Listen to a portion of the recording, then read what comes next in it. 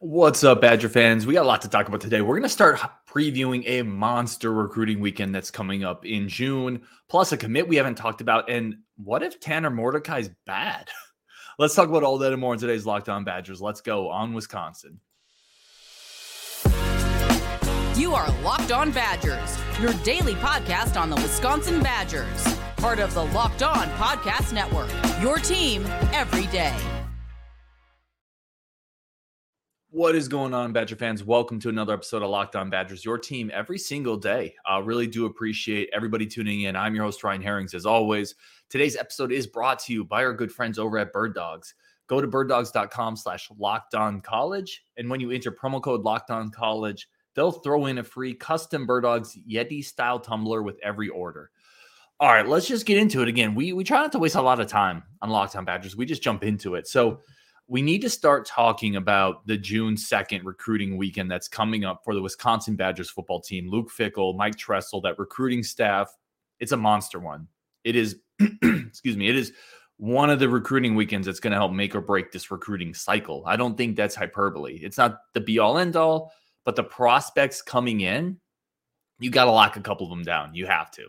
And we need to start talking about it. Now, when we get a little closer, we're going to have Brian Smith on. We're really going to go through the prospect list. We're going to do another deep dive on it. But I want to start just introducing some of the dudes coming to campus because this is, again, it's been a minute. It feels like Luke Fickell came in, Phil Longo came in, and it was Phil Longo tweeting another offensive weapon. There are quarterbacks dropping out of the sky like paratroopers into Camp Randall. The recruiting momentum was incredible. You finished up that cycle by flipping Amari Snowden and Jonas Tacluna. And then you had 14 transfers, and Mabry Mettoyer happened pretty quickly. Trechka Kahuna reflipped, Jamal Howard, Coach Scruggs saying from the top rope. And then it feels like a bit of a, I don't want to say drought, but it does feel like a bit of a recruiting drought. Wisconsin's missed on some dudes. Dylan Johnson was the defensive lineman they were really in on, kind of a thick set defensive tackle, wrestling background. He committed to Northwestern. That's a loss. You lost Sexton to Penn State. We talked about some of these. It's been, I don't want to say lackluster. That's the wrong term, but it's been a minute here. But this June period coming up, specifically this June 2nd weekend, is enormous for this program. And let's just highlight a couple of the players. And it's more than this. Like I said, we're going to continue to take a deep dive on this because the importance of this weekend for this recruiting cycle is paramount. But let's talk about some of the dudes coming on the campus. Let's start here. Darian Dupree is coming to campus. Official visit. Dupree, someone Badger fans are probably familiar with if you've been following this recruiting cycle. A 5'11", 190-pound running back out of Chicago, Illinois. Excuse me. And that's, again, it shows the staff's commitment to that Illinois, that Chicago area. They did it a lot last cycle. They're hitting it a lot this cycle. Corey Smith, the in-state running back, committed to Penn State. And a lot of people said, well, that's okay as long as we land a really good replacement. Well, Darian Dupree checks that box. Okay. If you lose Corey Smith, the in-state running back, but you land Darian Dupree, you're fine. Darian Dupree is an elite running back prospect. He's a high 3-star kid, offers from the in-state Illinois, Notre Dame's in on him, Michigan's in on him. So it's an elite offer list. And you're talking about a player who has electric contact balance. He just doesn't go down. His film is so much fun to watch. I mean, people are pinballing off of him. He's able to break a lot of tackles. He has elite speed. When he hits that gear, he outruns angles all the time. Good inside the tackles. Also really good vision. They'll pitch outside toss to him, and you'll see him kind of let the offensive lineman lead the way and then pick and choose, put the foot on the ground and get north-south. Again, very difficult to tackle and just elite speed. So Darian Dupree's coming. That's a big one for the Badgers. A plan A type at running back. And we talked about the areas on the team that the depth chart I almost said the depth chart isn't very depthy, but the depth chart's not very deep. Running back is one of those spots. This is probably a class you need 2 running backs, or you need a running back and somebody in the portal, right? Because it's likely Braylon Allen leaves after this year if he does what we think he's going to do. Ches Malusi will be done. And then what are you looking at in that cupboard? You're looking at Nate White. You're looking at Jackson Acker. You're looking at Cade Yakimelli. There's a lot of unproven question marks there. There's talent there. But you need 2 bodies this cycle, and Darian Dupree's at the top of that list.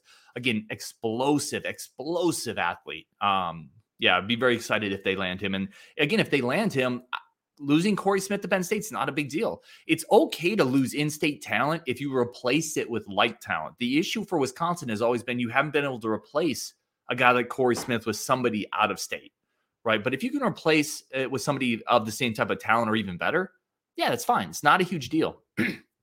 Okay. Marion Stewart is also coming. We've talked about Marion Stewart before. Marion Stewart, it's interesting because this receiver room is loaded, right? Let me start here. Marion Stewart is a 4-star receiver, again, out of Chicago, again, that Illinois area. Big time offer list. Notre Dame's in on him. Michigan's in on him. Tennessee's in on him. And you've already landed Kyan Berry-Johnson, who said, I'm probably going to be the only receiver in this cycle, right? You have an absolutely loaded receiver room.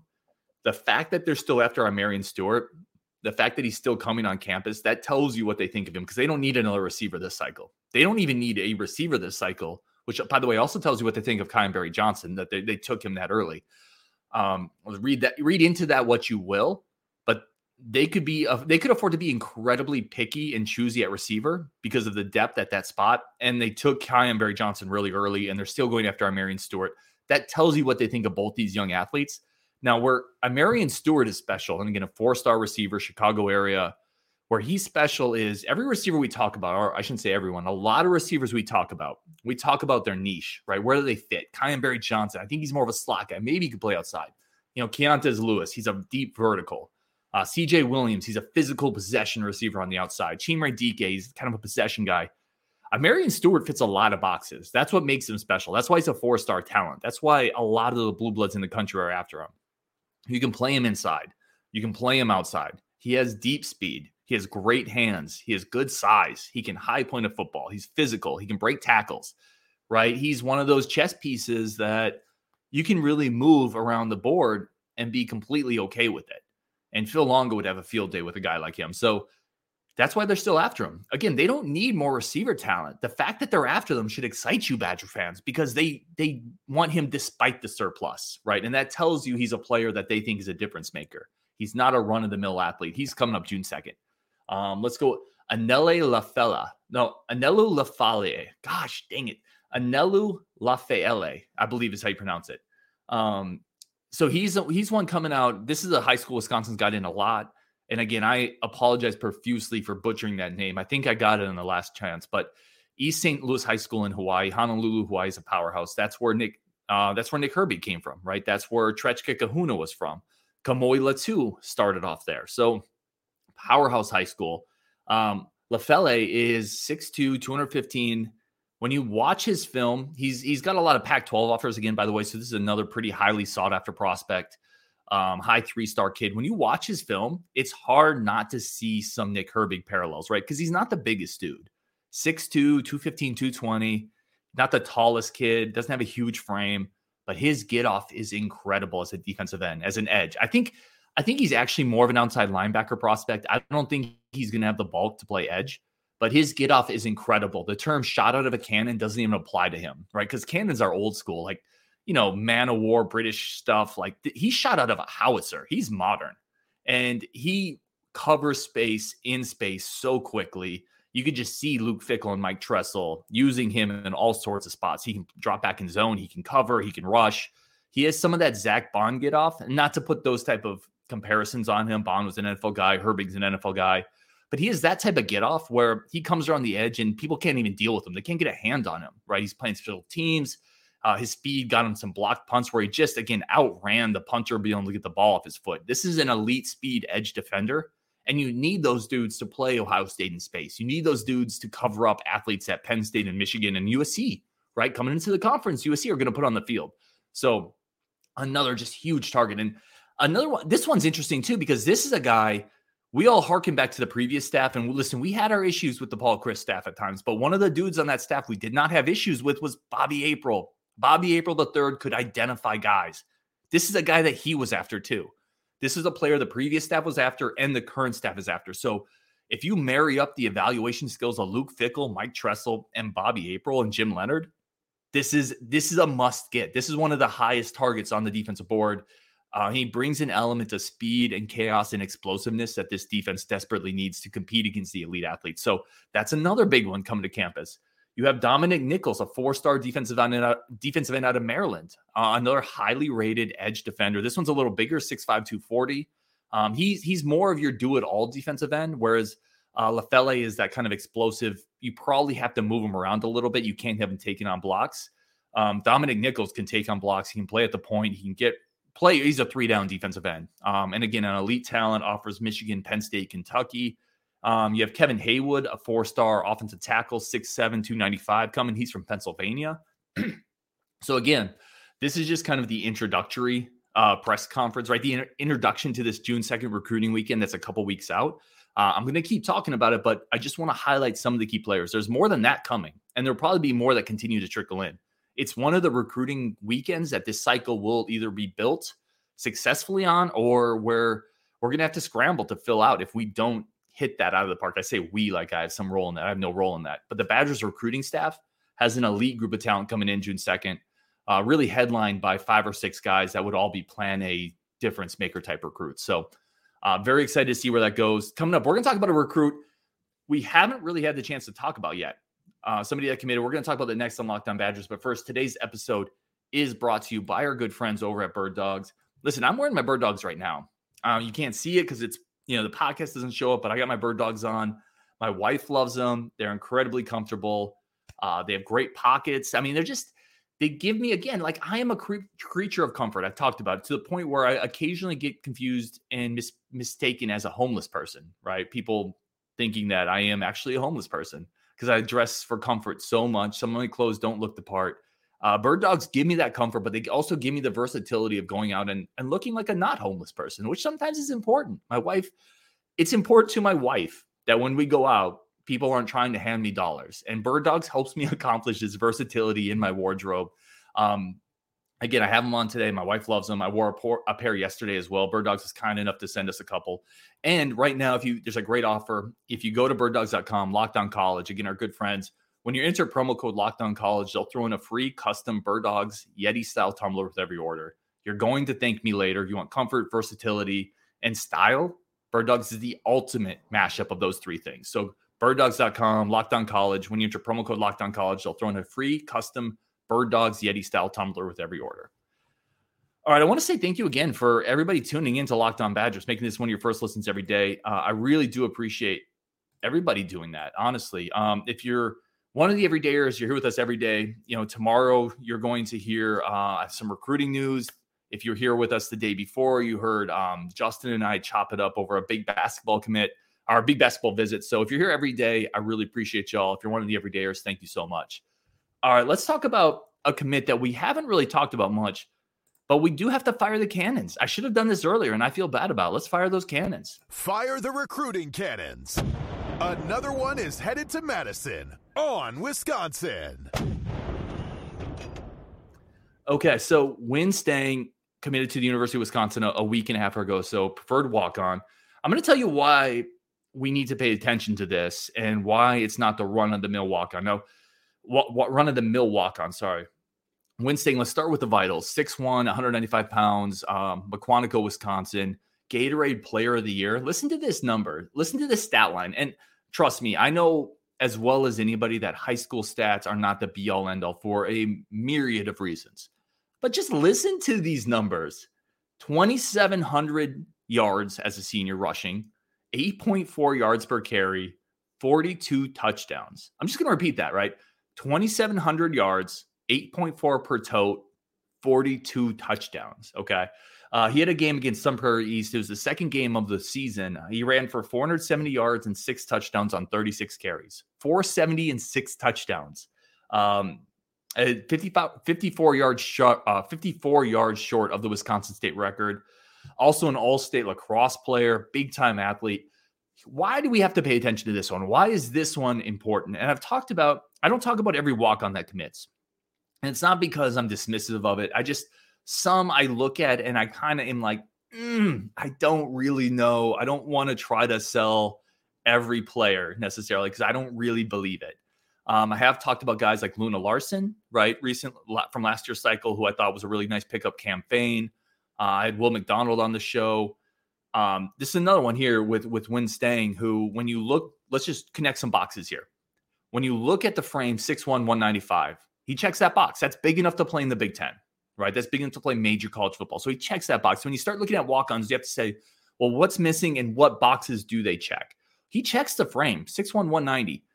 He's going to be 6'1", 200 in college. He checks the productivity, all right? And then you start to look at the film, and yes, there's a reason he's a walk-on. Again, I am not here to make out a walk-on as the next 4-star player, but we as Wisconsin fans better than anybody know some of those things do happen, right? Some of that is possible. And this is a guy you have to keep your eye on, because when you watch the film, there's a lot to like as a running back, right? And I'm going to get into why the position is important too in a second, but there's a lot to like there, right? It's the size, but he has good vision. He runs between the tackles. He has good foot placement. He's able to break tackles, make cuts.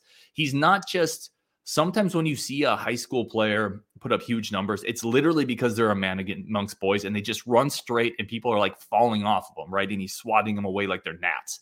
That's not what he's doing. There is some of that, but he's also making cuts. He's being decisive. He's seeing the hole. He's showing patience. And then he's running through arm tackles. Okay, there's a physicality to his game that's interesting to me. He runs through arm tackles. He'll put the shoulder down. He catches the ball well as well. He's kind of got some of that out of the backfield swing pass, arrow route versatility. I think he can do some of that, maybe a third down back possibility. There's a lot to like there with the frame, the productivity, the physical running style, some pretty good vision and hands. You combine all that in a 6'1", 190-pound frame. And by the way, he's talked about, I'm coming into Wisconsin with a chip on my shoulder, right? This is per Bucky's fifth quarter. He said, definitely will be a chip on my shoulder. Although I know I'm going to be in a great spot, I'll be treated well knowing the walk-on culture at Wisconsin. So that size, that productivity, good vision, good hands, coming in with a chip on his shoulder. And by the way, he also mentioned the walk-on tradition at Wisconsin. I know will be treated well. That means the current coaching staff, the Luke Fickell staff, is still communicating that walk-on tradition to people. I like this one a lot. And then we talk about position. Where are we short on this team? I talked about it in the first segment. You got to get Darian Dupree. You probably need 2 backs this cycle. Where are we short on this team? We're kind of short at running back. Now, I'm not projecting Win Stang to come in and be, anything more than a depth piece to start, but you start to put these pieces together. And if you're trying to project out playing time for a walk-on, you're looking at, does he check these boxes? And he does check some of these boxes. And is he at a spot where maybe there's some potential room? And he is at running back. So I think it's somebody you got to track. I think this one's really interesting. I enjoyed the film. I encourage everybody to watch it. I'll tweet it out at some point if you haven't seen it. He's an athlete, again, a big-time lacrosse player, first team all-state lacrosse player as well. So multi-sport athlete. I think those things translate, especially a sport like lacrosse where there's a lot of open space. You need vision. I think that translates to football pretty well with foot speed, footwork. It translates well to running back. And a guy who can catch the ball out of the backfield.